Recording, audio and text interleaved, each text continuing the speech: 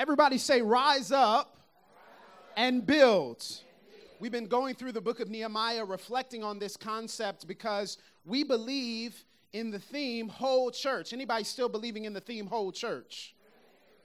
Whole church means that we are going to be healthy, complete, mature. The book of Nehemiah deals with this concept of restructuring, returning, rebuilding, and restoring. And the specific verse that we've been looking at as our theme verse is Nehemiah 4:6, where it says the people had a mind to work. They had a mind to work. They were willing to get involved. How many of you are willing to get involved with what God is doing? And so we've talked about the prayer of Nehemiah. And the first week we talked about the posture of Nehemiah. So today we want to talk about the provision of Nehemiah. And the text of the scripture is found in Nehemiah chapter 2, verse 9. Nehemiah chapter 2, verse 9, where Nehemiah says, speaking autobiographically, he says, "And the king granted me what I asked, for the good hand of my God was upon me." And the king granted me what I asked, for the good hand of my God was upon me.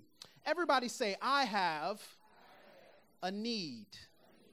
Look at someone around you, say, neighbor, I have a need. Next Sunday, the 92nd Academy Awards ceremony will take place at the Dolby Theater in Los Angeles, California. And this award show is also known as the Oscars. Does anybody watch the Oscars whenever they come on? Y'all don't watch TV, y'all praying, y'all really holy. I get it. Now, as a film fan, I have to admit to you that I love the Oscars. And it's not because I care that much who wins. That doesn't affect me at all. How many of you know that no matter who wins, it don't affect me one bit? But because I love to celebrate great narratives and storytelling. As a matter of fact, I believe that society is shaped by the stories that we tell. And last year, in 2019, there were some amazing stories that were told on the big screen. There were a number of great movies that came out, but one of them stands head and shoulders above the rest for me. I haven't seen all the movies. I didn't get a chance to see that many this year. But there is one movie that I had the privilege of watching, and that movie has transformed the way that I view society. It's a movie called Parasite. Has anyone seen the movie Parasite? Okay, I'm giving you a suggestion here. Go watch the film Parasite. Parasite is a foreign language film that was directed by the genius Korean filmmaker named Bong Joon-ho. And I know what you're thinking, Pastor, why are you watching a horror movie? That's what you're thinking, right? You're thinking Parasite, this must be a horror film. Stay with me here. It's not a horror film. The idea of Parasite is actually a metaphor. It's a genre-bending metaphor about society and class. It's a thriller, it's a drama, it's a comedy. And the name references two families. These two families are symbolized by a father and a son on the right side of this poster, and then a couple with their young son on the left side. And Parasite juxtaposes first the right side family, the Kim family. They live in a small basement apartment, working low-paying temporary jobs and struggling to make ends meet. And they're contrasted with the Park family. Now, the Park family is completely different. They're wealthy. They live in the opulent part of town without any major needs. They don't need anything. They have all their needs and their wants met. And the stunning interactions between the Park family, who is wealthy, and the Kim family, who is not wealthy at all, it sets the stage for this film, Parasite. And it is a brilliant commentary on class and society, on needs and wants, on the haves and the have-nots. And it takes an honest look at a family that has a need and contrast them with the family who doesn't need anything. How many of you know that sometimes having a need will drive you to do extreme things? How many of you know that having an extreme need, it will drive you to do desperate things? Have you ever had a need, church? Have you ever had a real need? I'm not talking about something that would have been nice if it happened. I'm not talking about something that would have been a great additive or a want or a Christmas list. I'm talking about a serious need. Anybody ever had a need in here? Is there anyone honest enough to admit, just me and you, nobody else is watching, Pastor, I got a need right now. I have a need deep down in my soul. I have a need in my body. I have a need in my finances. Somebody say, I have a need. You know, there are needs all around us. There are needs everywhere in our community. And it would be remiss of us as the church, as the ones who are assigned to advance the kingdom of God in the world, the kingdom of God on earth, to turn a blind eye to the needs of our society. Do you know everybody can be involved, can participate in the needs of our community? Can I share some of these needs with you? Can I share some of these needs with you? Come, stay with me now. First need that I want to talk about is food insecurity. It is estimated that there are 14% of people in the state of Florida that live in food insecure conditions, food deserts.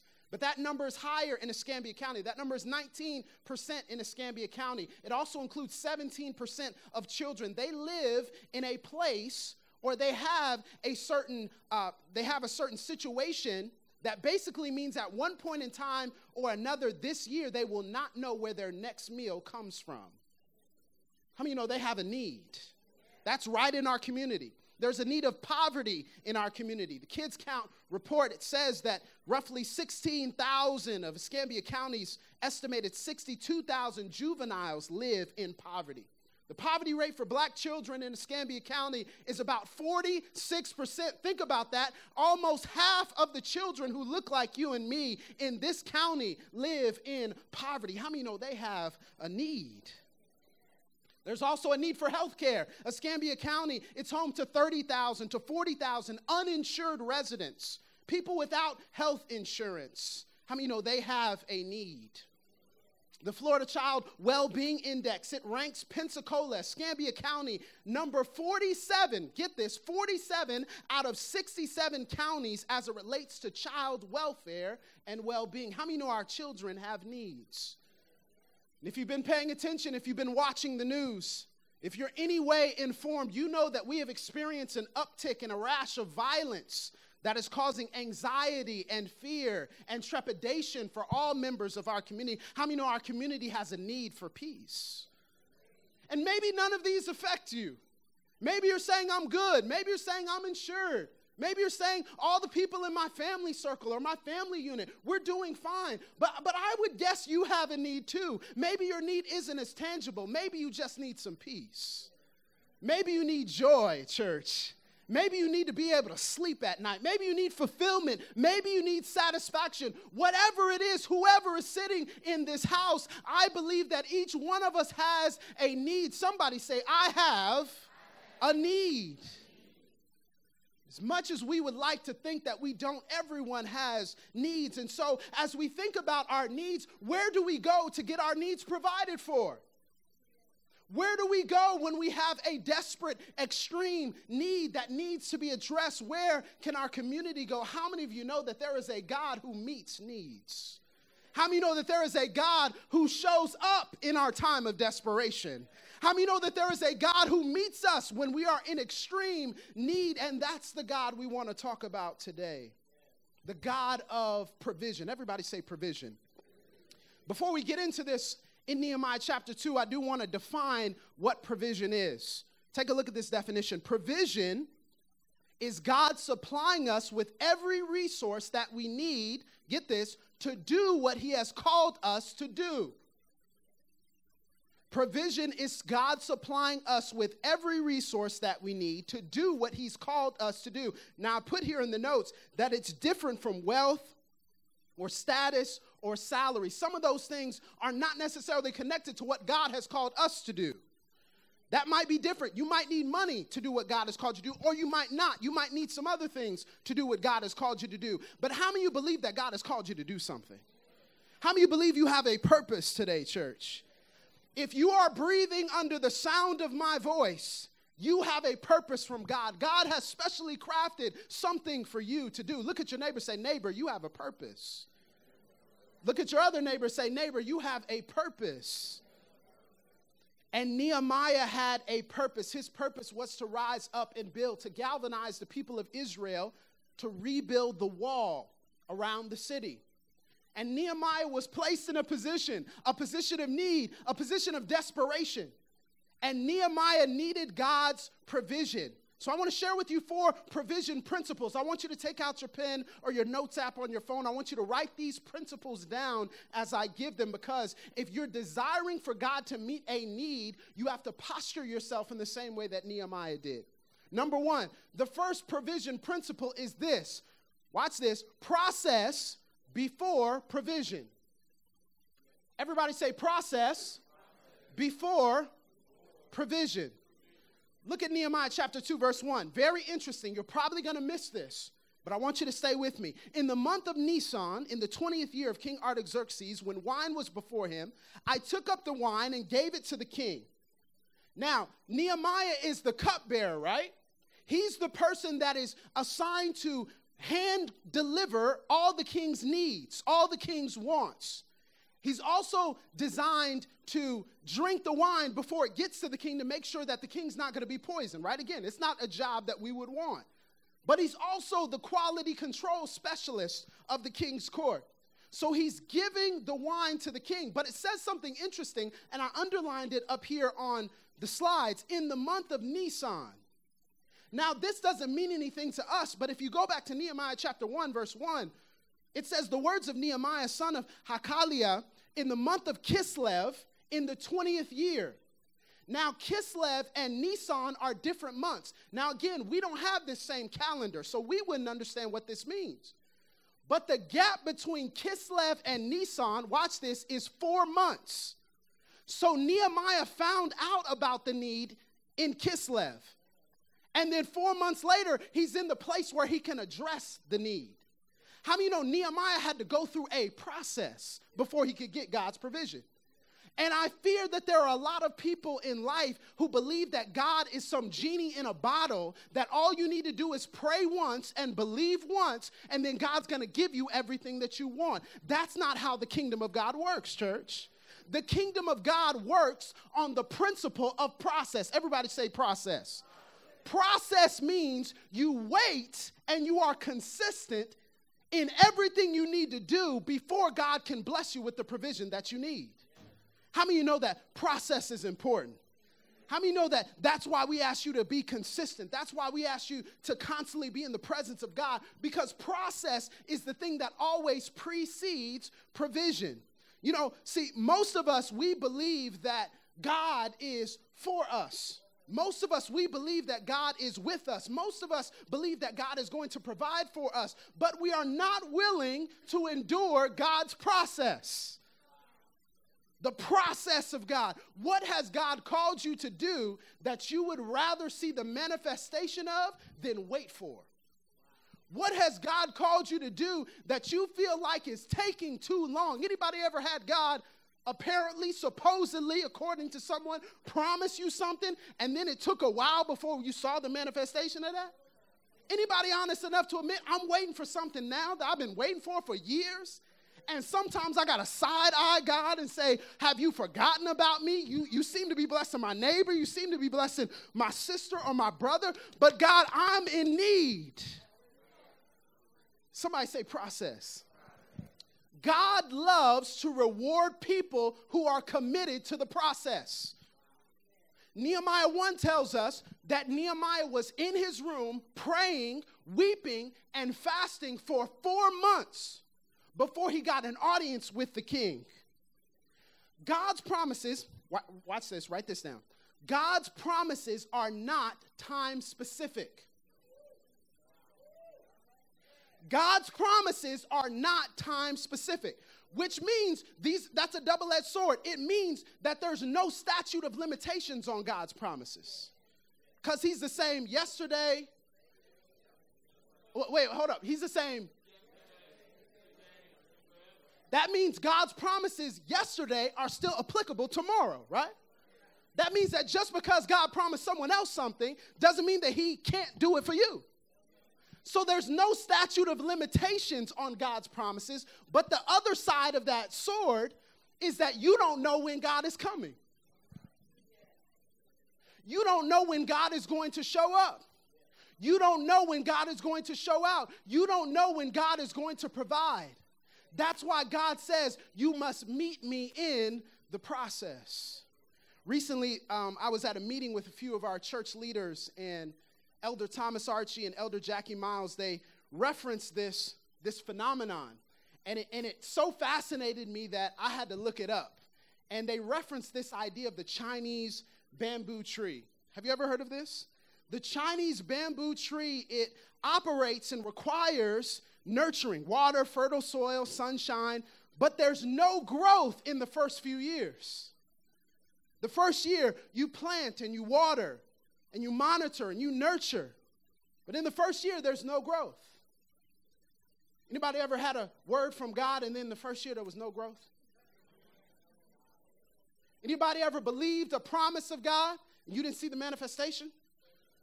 Anybody thought 2019 was your year and it turned out it was not your year? You think 2020 is your year and then January passes, you're like, what's going on here? In the first year, there is no growth. Well, that's fine because, sometimes it takes a little while, but in the second year, no growth. Anybody ever had to wait 2 years for something?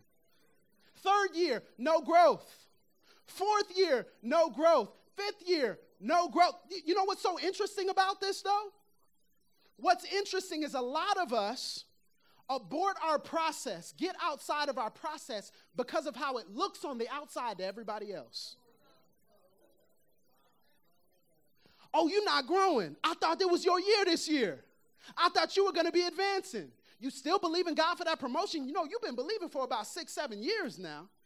You've still been in that same spot that you've been in this entire time. And what will happen is we'll pluck up our seed when God is developing something underneath the soil. We don't see it. We don't see what he's doing because in the 6th year, the Chinese bamboo tree, it grows 80 feet in 6 weeks. 80 feet in 6 weeks. That's how provision works. You're waiting in the process. You're waiting for God to show up. You're praying and you're crying and you're being consistent. And then all of a sudden, God accelerates your process, not because of what you did, but because now he can see you believe the process over the provision. Somebody say process. Process always precedes provision.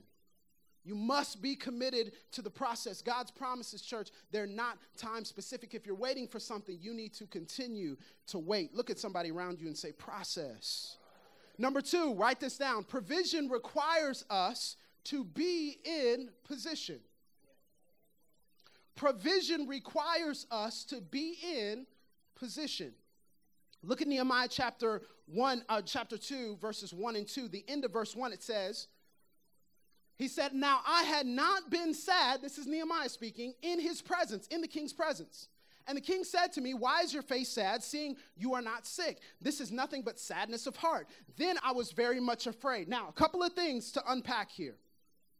The first is that Nehemiah lets us into a secret. He says, I haven't been sad in the presence of the king ever. Now, mind you, what's he been doing for the past 4 months? Praying and weeping and crying. So he's been doing all those things in private, but he hasn't let the public see what's going on in private. So Nehemiah has been in pain privately, but he can't show it publicly.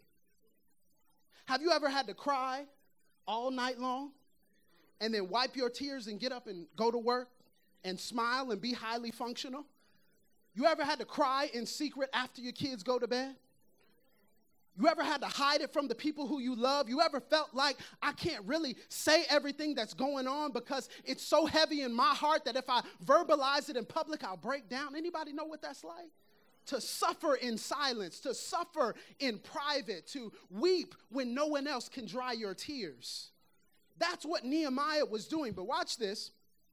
Nehemiah was still faithful even when he was in pain. Nehemiah played his position well. Nehemiah did not slack on his job just because he was going through something privately. And sometimes when we're in pain, we think that that's an excuse to get out of position to where God has called us to be. Nehemiah says, no, I've never been sad in front of the king. As a matter of fact, I'm going to hide it from the king. But sometimes, how many of you know it just comes out? You can't hide it anymore. You have to let it go in a healthy way. And Nehemiah built up a reputation. Somebody say reputation. The king could tell something was wrong because Nehemiah was so consistent. He was so faithful that now God had positioned him in the right place to get everything that he needed. Now, remember, Nehemiah came here via captivity. He didn't volunteer for this job. This is not something that he wanted, but Nehemiah did not despise where God had him. There is a prevalent idea in our day that we are supposed to be better than we are based upon the comparison of where everybody else is. We are supposed to be further along than we are, with more money, with more success, with more opportunities, for no other reason than you see someone else has it. Nehemiah could have easily looked at his buddy Ezra and said, Ezra has already been the recipient of blessings from the kingdom. Why can't I get those same blessings? I'm over here crying in private, and I want to do something for God too. But Nehemiah stays faithful to the place where God has him. Can I encourage you, church? You got to play your position. Where God has placed you, you stay until God says move. Where God has placed you, you don't look to the left or to the right. You don't shake with public opinion. You stay where God has you, because the place, get this, the place where God has you is also your place of provision. You think provision is somewhere else, and God is like, no, provision is right next to you. Provision is in your vicinity. You just don't know it yet. Be careful, church, when you curse the job that you feel like you should have been passed. Be careful, church, when you talk down about the children that God blessed you with. Be careful, church, when you look at someone else's household and think that they've got it all made, and you start coveting and envying what they have rather than thanking God for what he gave you. Be careful, church, when you look down on the place you are spiritually, because it's not as glamorous, because other people have ministries or other people can do certain things that you can't do. You better stay in your place. You better stay in your position, church. Don't get out of position. Look at somebody around you and say, don't get out of position. Provision requires us to be in the right place. It requires us to stay where God has us. Are you in the right position, church? Have you postured yourself in the right place? Have you accepted and been excited about what God is doing for you? Are you saying, God, I don't see it with my natural eyes, but I trust you. I'm going to stay in the process. I'm going to stay in my position. Number 3, very important. Provision is about, watch this, the provider. Provision is about the provider. Nehemiah chapter 2, verses 3 and 4, interesting passage. Nehemiah gets asked, what's wrong with you? He gets afraid. Now, he's afraid because if someone is sad in the presence of the king has a right to kill them. Do you know that? You can't have an off day in that kingdom. It's a dictatorship. So basically, if you come in and you're downcast, the king says, oh, so you think that I'm not great. You think I'm not majestic. You think I'm not amazing. So you can't have an off day. Off with your head.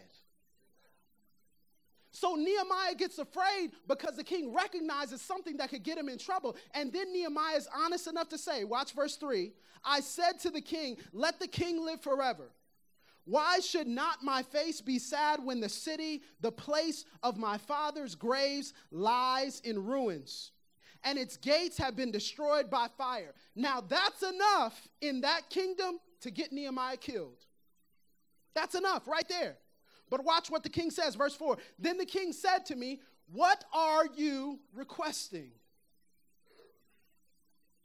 Here it is, Nehemiah. This is your great chance. This is your opportunity. Ask him for the farm.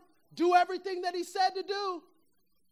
So Nehemiah just blurts it out. I got a laundry list of things. I've been waiting for you to say this. What does Nehemiah do? Watch this. So I prayed to the God of heaven. I got in the presence of the king. I was honest with him. He didn't kill me. He didn't take my head off. He asked me, what did I want? This is God, ain't it? But he stops and turns to the King of Kings. He says, wait a minute. No. I'm going to pray before I act in my own strength. Let me illustrate it for you like this. Leo, just come up here real quick. And Troy, come on up here real quick. Can you give them a hand? Stand on this side. First of all, and actually I want to give a second hand to Troy because yesterday was his birthday. Can you give it up for Troy? Yesterday was his birthday. Actually, you stand over here. And Troy, if you'll stand over here. Here, hold these keys. And face each other. Now, Troy represents my human strength. Leotis represents Jehovah Jireh, the one who provides. And he's got the keys to the provision that I need. God is watching you to see if you will prioritize him in the right ways. Nehemiah gets to face the king, the one who has all of the things in his hands. Nehemiah could have just asked and blurted out to the king, here's what I want. But what happens when you face your human strength? You turn your back on God. God's got the keys, but you turn your back on God to face your human means. And you know what God does then? He says, okay, put these in your pocket. He says, okay, you got it. See how it works out? So God's got the keys in his hands, but you think that your job is your source, so you put everything on your job rather than acknowledging that Jehovah Jireh is the one who really provided for you. So you get real close to your job, and you turn your back on the one who has all power in his hands. Oh, so you think that the relationship is going to work out based upon your human effort. You ain't got to pray. It's all about compatibility. It's all about Match.com. So you lean hard into that, and you get real close to that, and God is like, I'm over here, and I've hand-selected someone for you that is going to advance your purpose. But you know what? It's all good. You got it. You got it. You believe that it's human means that gets you the promotion. You believe that it's human means that provides all the provision that God has for you. And so the further you get over here, the further away you get from the source. And God, watch this, God is watching us to see if you're going to prioritize him. Now, watch this. It's not just in times of trouble, it's also in times of success. That's where it really gets testy. Because now you don't have any immediate needs. Now you're not desperate. Now it's not extreme for you. And so God says, when I bless you with the keys, pass me the keys. When I bless you with the keys, are you going to forget the one who gave them to you? That's why he says, not in your own strength, so that anybody, any man can boast. Here you go. God, thank you for what you gave me. And we walk away from God, turn our back on him, and get further and further away from the source of our provision. When times are going good, are you still facing him? When times are going bad, are you still getting next to him? When times are down, are you still staying in proximity to his presence? Because you realize, watch this, you realize these keys don't belong to me. Just because God opened up the door for you, don't mean he gave you possession of all the keys. Nah, they belong to God. They belong in his presence. And here's the thing. God is always going to test your priorities. He is always going to test whether or not you're willing to trust him. Put the keys behind your back. It's my favorite. When you know God got the keys and you facing him, but you can't see him. God, you made me a promise. And he's like, yeah, I did. Okay, so where are my keys at? Silence. Where are my keys at, God? Where are my keys at? Where are my keys at? Where are my keys? You know what? This presence of God thing don't work. Let me move over here.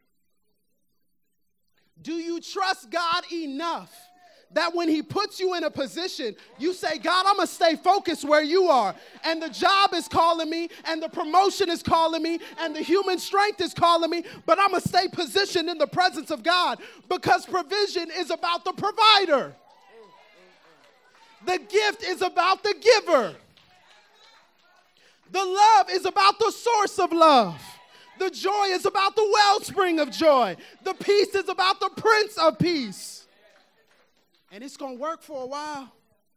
It'll work for a long time. We have this misnomer in society that if you're successful, that means God has his hand on you. Kingdom of God believes it too. Oh, I'm successful. I did everything. No, sometimes success is the very thing that's keeping you from seeing God the right way. Sometimes you're too successful to see God. Can I keep going? This is why sometimes God don't give you everything when he shows up. He says, can you trust me for your daily bread? That means if he gave me the keys, I could go off and do my own thing. But he said, just take enough manna for today. Just take enough revelation for today. Because tomorrow, I'm going to need for you to be right back here, because you're going to need something different than you needed the day before. It's about the provider, church. And too many of us have positioned our priorities to face humanity. We are believing Christians and functional atheists. We claim we believe in God and ain't no evidence that God is real. No evidence. We don't pray. We don't acknowledge him. We make decisions without his counsel. We don't petition for our marriage, our kids, our future. None of it. And we face humanity and we forget about the one who provides. Nehemiah said, nah, I might be in the presence of the king, but I just need to hold up and pause here, because there's someone that outranks you. There's someone who's greater than you. There's someone whose arm is stronger than you. There's someone who is mightier than you. There's someone who is almighty. Provision is about the provider, church. If you want provision without him, do something else. But provision is about accomplishing everything that God has called you to do. One last thing, I want to make this point. We can get so successful that we forget that God's provision is about the purpose he's called us to, not about our advancement. So here's the thing. I've got an influx of money. I've got an influx of status. I've got an influx of acclaim. I've got an influx of human networks. Praise God for that. Thank you. But I've got everything I need now. And God is like, no. Just because you have stuff doesn't mean you have the right stuff for the purpose that I've called you to. He says, you don't just need money, you need favor. Why did Nehemiah get it? Because he had a reputation that was good? Because he'd been a cupbearer killing it? No, what does Nehemiah say? Nehemiah chapter 2, verse 9, our text. He says, the favor, the good hand of the Lord was upon me. Favor will take you some places money can't unlock for you. Amen. I know we keep saying that, but we need to believe that it's true, church. We need to be so wrapped up and tied up and tangled up in the presence of God that God says, see, I wanted you to get so close to me so you could see the keys that were right here. Reach out and grab them and use them. And turn your back to the earthly means. Turn your back to the things in your hands and embrace the favor that I have for you. And I'm going to put my hands on you, and it's going to unlock everything you need. Thank y'all so much. Give them a hand. Give them a hand. It's about the provider, church. Jehovah Jireh, watch this. We always say it. Jehovah Jireh, the Lord will provide. What does the word Jireh mean? It comes from a root word which means to see. It means to see. So one theologian put it like this. God has prevision before he has provision. God is going to look and see your priorities to see if you have prioritized who he is before he can put it in your hands. I want God to feel like he can trust me. I want God to feel like I'm not going to turn my back on him. He believes I'm faithful. He believes I'm committed to the process. Because it's about the provider. Church, do you believe it's about the provider? Do you believe that it's not about the contract you sign or the power in your hands or the connections that you have, but you got to stay in the presence of God? Look at somebody around you, say, stay in the presence of God. Say, stay in the presence of God. Don't turn to the left or to the right. Don't float with popular opinion. It's about the provider, church. Finally, it's not just about the provider. It's not just about proper positions. It's not just about the process. Watch this. This is the last one. You need to believe in the why more than the what. The why more than the what. Verse 5, Nehemiah 2. And I said to the king, if it pleases the king, and if your servant has found favor in your sight, then you send me to Judah, watch this, to the city of my father's graves, that I may rebuild it. Nehemiah doesn't ask the king for the resources. He tells the king the vision. Nehemiah believed God's vision for his life more than he had a desperation for stuff. Nehemiah believed in the why, not just the what.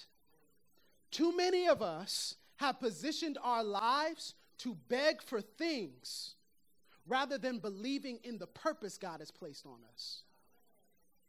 Nehemiah got unlocked. He got the whole storehouse of the king unlocked. He got all the forests unlocked. He got all the connections unlocked, not because he was desperate for the what, but because he shared his why. What is your why, church? What is your purpose? What is your reason? Why do you exist?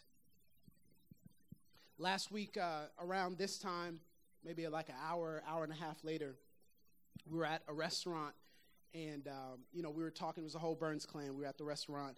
We were broken up into our separate conversations. I just happened to pull out my phone, and I scrolled real quick, and one of my friends had posted this quick status. And, I've become accustomed to what social media is, right? Social media is a place of hoaxes. Social media is a place of jokes. Social media is a place of recklessness. And so I scrolled through and I saw that someone had posted, is this Kobe news true? And I was like, man, I don't know what they're talking about, but he good. And I scrolled down and I saw two more people with posts. Is this true about Kobe? Is Kobe okay? And I said, uh-oh, it must be true. Not because three people had said it, but because the way the internet works, the rumors will be isolated. So I'm like, if a lot of people are corroborating it, something must have happened. So I was in mid-conversation with my father, and I said, hang on one second. And I went and I saw a report that says he died in a helicopter crash. Kobe Bryant. I racked my brain as we were sitting there after I talked to the family.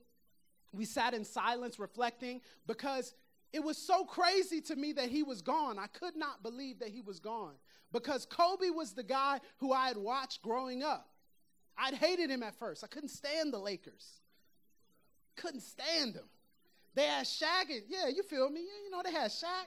He was just bigger than everybody, and he didn't really work out in the off season. And then he shows up, and he's, flexing his muscles. I'm like, man, you ain't even. And he gets up there with the free throws, and it don't work, but he still wins. I'm like, that ain't fair. But I was fascinated by Kobe. I was fascinated by him because he was this unkillable character on the court. You had to bury Kobe Bryant to beat him. You couldn't give him a shot at the end. And this 41-year-old man who was no longer in the prime of his career, but he was in the prime of his life.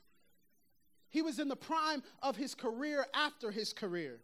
He had just won one of those Oscars that I was talking about.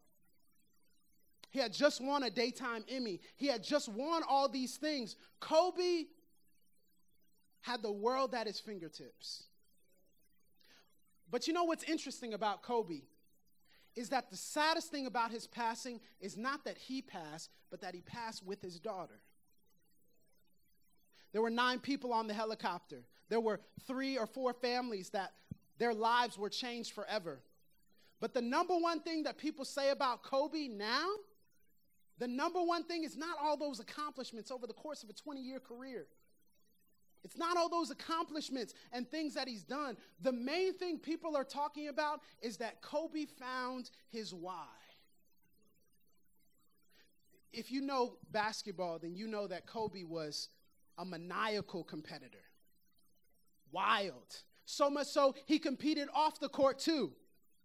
They said he competed to see who could sign the most basketballs in the autograph sessions. He competed to see who could drink their coffee the fastest.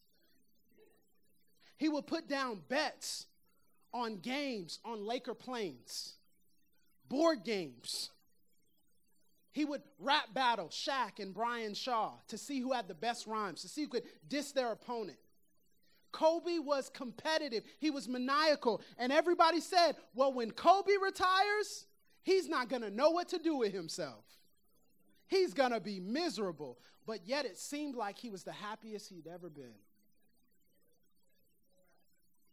Vince Carter said that he talked with Kobe about retirement. And Kobe said, you ready to retire? Vince said, I don't think so. I still got to keep playing. Kobe said, nah, man, you're going to love it. I'm the happiest I've ever been. The time I get to spend with my daughters, it gives me life. I've never seen him smile so big than when he was with his daughters. Not when he won a championship, not when he won finals MVP, not when he won league MVP. He found his why. And now his whole legacy is rewritten. It's different.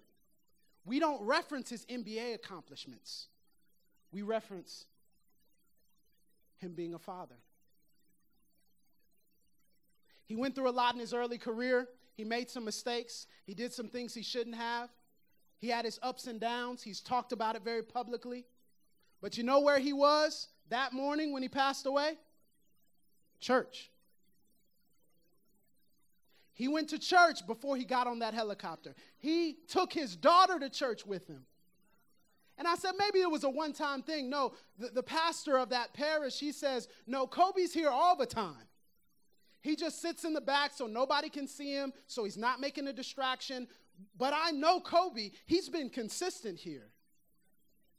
Kobe found his why. He had billions, close to $2 billion in assets. Money everywhere. Connections. One name that everyone would recognize. But it wasn't about the what.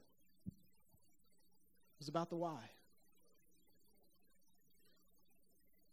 It would be remiss of us to look at Kobe and say, he's found his why, when the people of God and the kingdom of God haven't found theirs. Are you sitting here and you're begging God for provision, for stuff, for things? And God is saying, why do you exist? What's your purpose? Why are you here? Do you know why I created you? Do you know why I put you here? Do you know why I set you up in the place that I set you up? What is your why, church? What is your why? Why do you exist? And I believe that Nehemiah shows us that the most important thing when it relates to provision is not the what, it's not the how, it's not the when, it's not the where, it's the why. Will you stand to your feet right now? Very, very quickly, stand to your feet.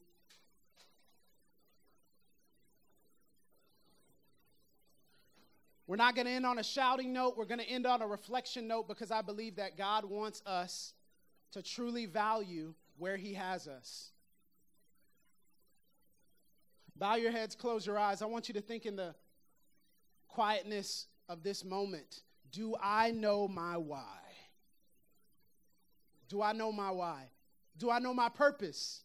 Do I know the reason why I need provision? The reason why I need to be postured in the right way? The reason why I need to have a process? The reason why it's about the provider? Do I know my why? Will you lift up your hands right now? And I want you to ask God, if you haven't already, why do you have me here? Too many of us are walking aimlessly through life. We're walking aimlessly through these moments, not thinking about what we're supposed to be doing, not thinking about why God has us here. And Nehemiah shows us, you want to rise up and build, you better know the reason why you're in it. You don't know it yet if you haven't read the story, but Nehemiah is going to face some opposition. Nehemiah is going to face some obstacles. Nehemiah is going to face some challenges. And when it gets rough, you better know why you signed up for it. You better know why you said yes, church. I want you to lift up a sound to the Lord. I want you to speak to him in your own way.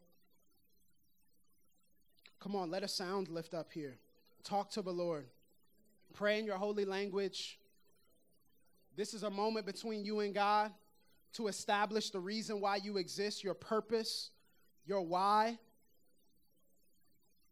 Some of you need to say, God, thank you for this purpose. I want to remind myself why you have called me to be here. Some of you need to say, God, reveal it to me. Show me what you have called me to do in this season of my life. There's a reason why I'm here. There's a reason why I'm in the situation I'm in. Come on, just a few more seconds. Lift it up to the Lord. Hallelujah. Have you found your why?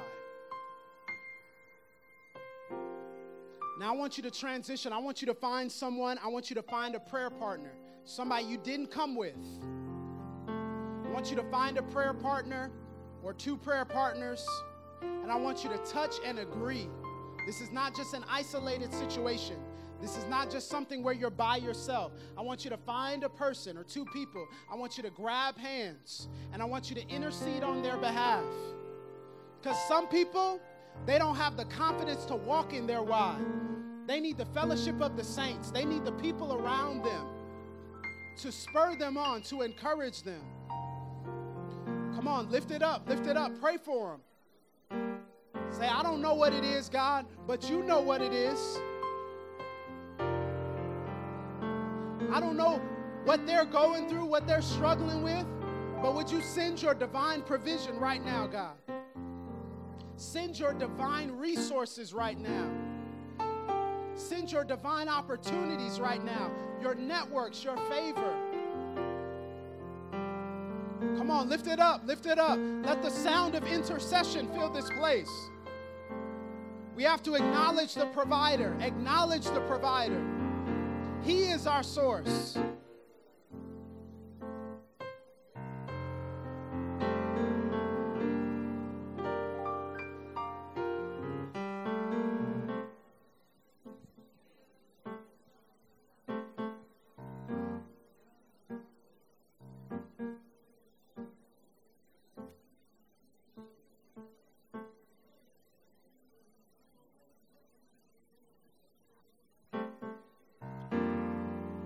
Come on. Just 30 more seconds. We're breaking stuff up. We're breaking stuff up in the atmosphere.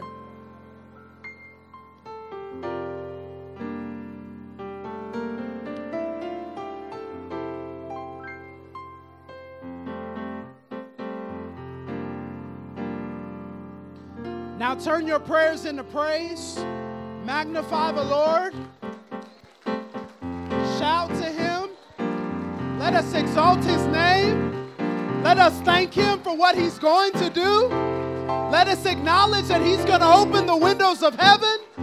The cattle on 1,000 hills belongs to him.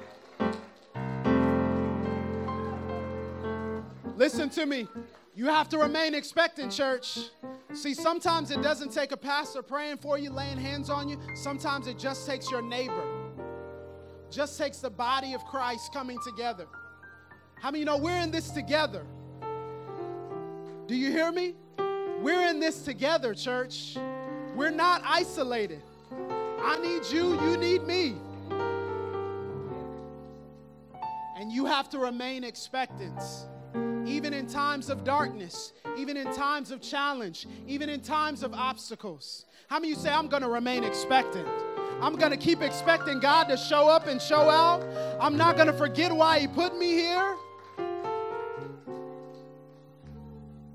Father, we thank you that you have come to visit us today to remind us about your provision. It is good, it is true, it is right.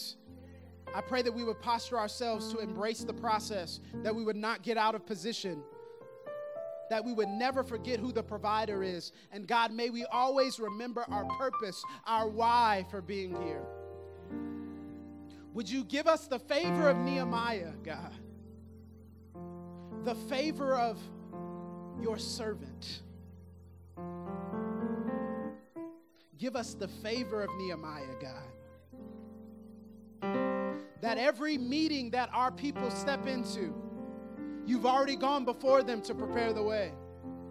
Every job interview that they apply for, you've already opened up the hearts of the employer.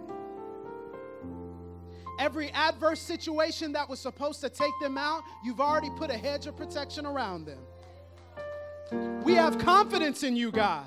You are Jehovah Jireh, the Lord who provides, the Lord who makes a way where there is no way. And we trust you, God. We trust you. We have a need, but you are the one who meets it. In Jesus' name. Everybody said, as you take your seats, why don't you put your hands together and thank God